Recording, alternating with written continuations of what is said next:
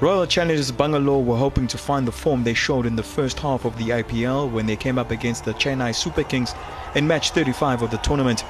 Chennai elected to field first after winning the toss. Bangalore captain Virat Kohli and fellow opener Devdutt Padikkal came out attacking, making a solid start, the two putting on a partnership of 111 runs. The rest of the batting order failed to build on that solid foundation. Dwayne Bravo played his part in dismantling the rest of the order, with the Royal Challengers managing to post 156 for 6 in their 20 overs. The chase for the Super Kings was somewhat of a simple one. They were able to pack the runs early on, with any threat of falling apart not likely with each over that passed. The Chennai Super Kings finishing on 157 for 4, winning the match by 6 wickets with 11 balls to spare to go top of the points table.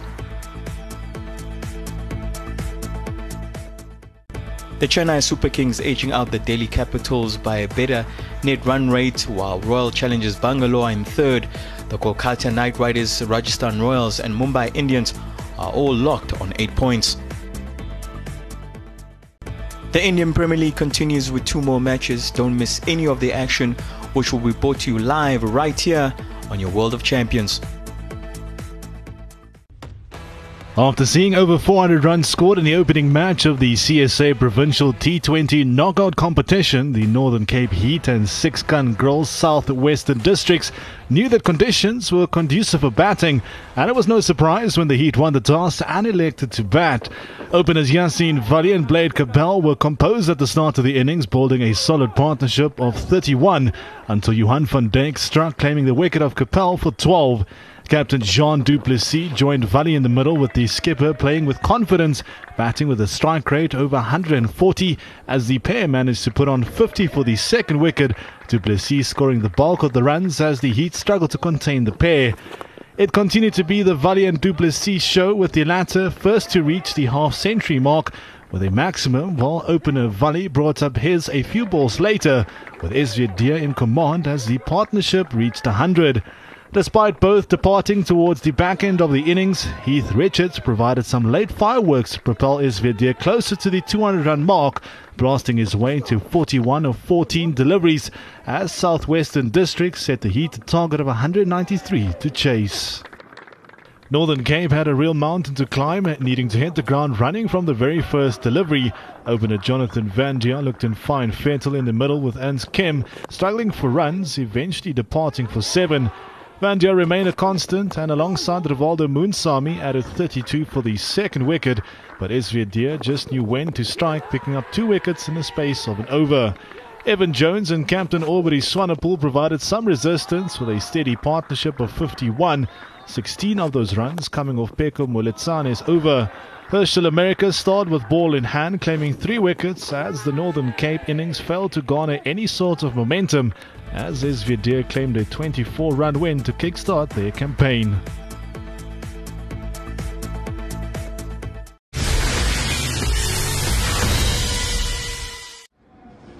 After topping the timesheets in the first free practice session, last year's Russian Grand Prix winner Valtteri Bottas was fastest overall in the second session at the Sochi Autodrome on Friday with a 1-minute 33.593 seconds. His teammate and reigning world champion Lewis Hamilton was 0.044 seconds slower. There was drama late into the session when Alfa Romeo's Antonio Giovinazzi crashed, hitting into the barriers after a spin at turn 8. In the final minute of the session, Pierre Gasly lost his front wing over a curb when he ran wide at turn 2. The AlphaTauri driver still managed to finish in third. Max Verstappen was 6th fastest, and it was confirmed by Red Bull that the current championship leader will be starting from the back of the grid in Sunday's race, as the team are running a completely new power unit.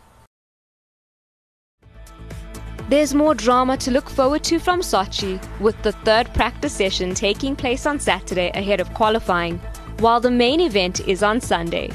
Catch it live on your World of Champions.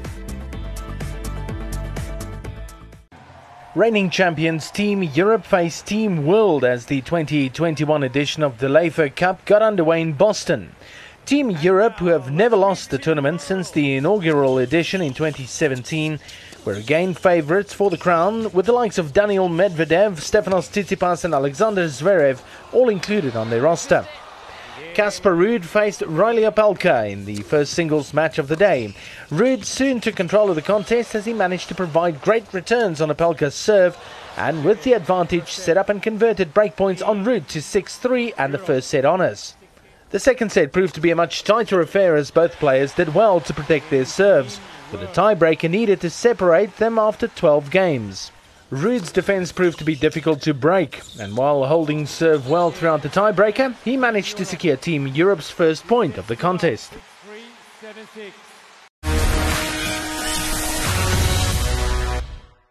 There was gold on the line at the UCI Road World Championships, with the spotlight on the under-23 road race as Italy looked to reign supreme once again after their heroics in 2019. The riders had 161.1 kilometers to conquer in Leuven. Following the start of the race, 3 riders broke away, holding a 3-minute lead over the peloton. And as the kilometers trickled down, the leading pack grew.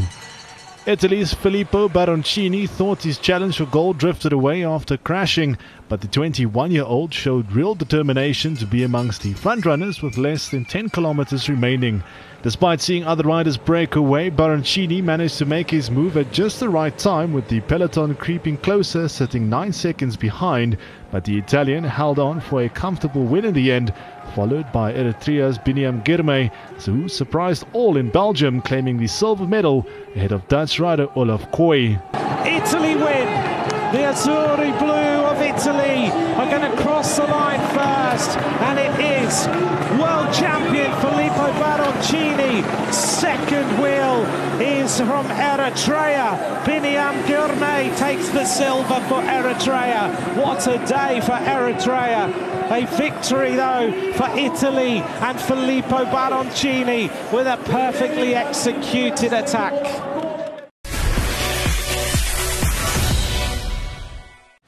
Energy Standard entered day 2 of match 9 in the International Swimming League, topping the standings, looking to maintain their lead after a successful opening day in Naples. They started racking in the points with Olympic silver medalist Siobhan Hohe, who swam a close race, winning the women's 100-meter freestyle. They were back again, winning the men's 100-meter backstroke for more points.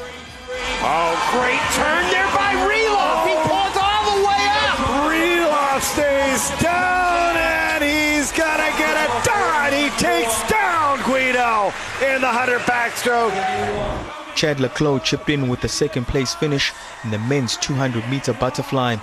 Overall, it was another strong showing from Energy Standard to see them again comfortable on top of the points table.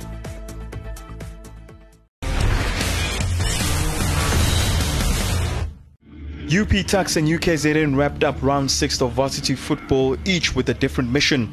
Tuks were fighting for a semi-final spot, while UKZN were still in search of their first win of the season. The first half showed which team had been on form throughout the season, as the KZN outfit was pinned to their goals, fighting hard not to concede. They would hold out till half-time, a chance to catch their breath and push for a positive result. The second half saw UKZN now making the attack, and they came inches of a goal. Focused on their semi-final spot, Tuks made sure with a goal in the 84th minute. So the delivery's decent, and will it be scrambled home? It will! Connor Keelock, as he did against VUT, scoring late, not quite as late, but it may still prove to be the winner. Joy for the host Tuks with that 1-0 win, more misery for UKZN, who now face the threat of finishing the competition without registering a win. Defending champions Northwest University squared off against the educated footballers in Wits at the Tuks Stadium in Pretoria to get round 6 underway of varsity football. The University of Witwatersrand fresh of scoring 4 goals in their last outing. After a lackluster performance from both teams in front of goal during the opening 40 minutes, Wits managed to break the deadlock 2 minutes before the end of the half. Manju forces the save, and Massimola follows up. Welcome back to the Massimola Show. It's his 3rd of the season. Wits continued to dominate in terms of creating chances but lacked the finished product to double their advantage until Biko Sibanda made amends for his earlier miss to seal the win for the educated footballers after yet another NWU defensive mistake. A 2-0 victory in the end, moving Wits closer to a semi-final spot.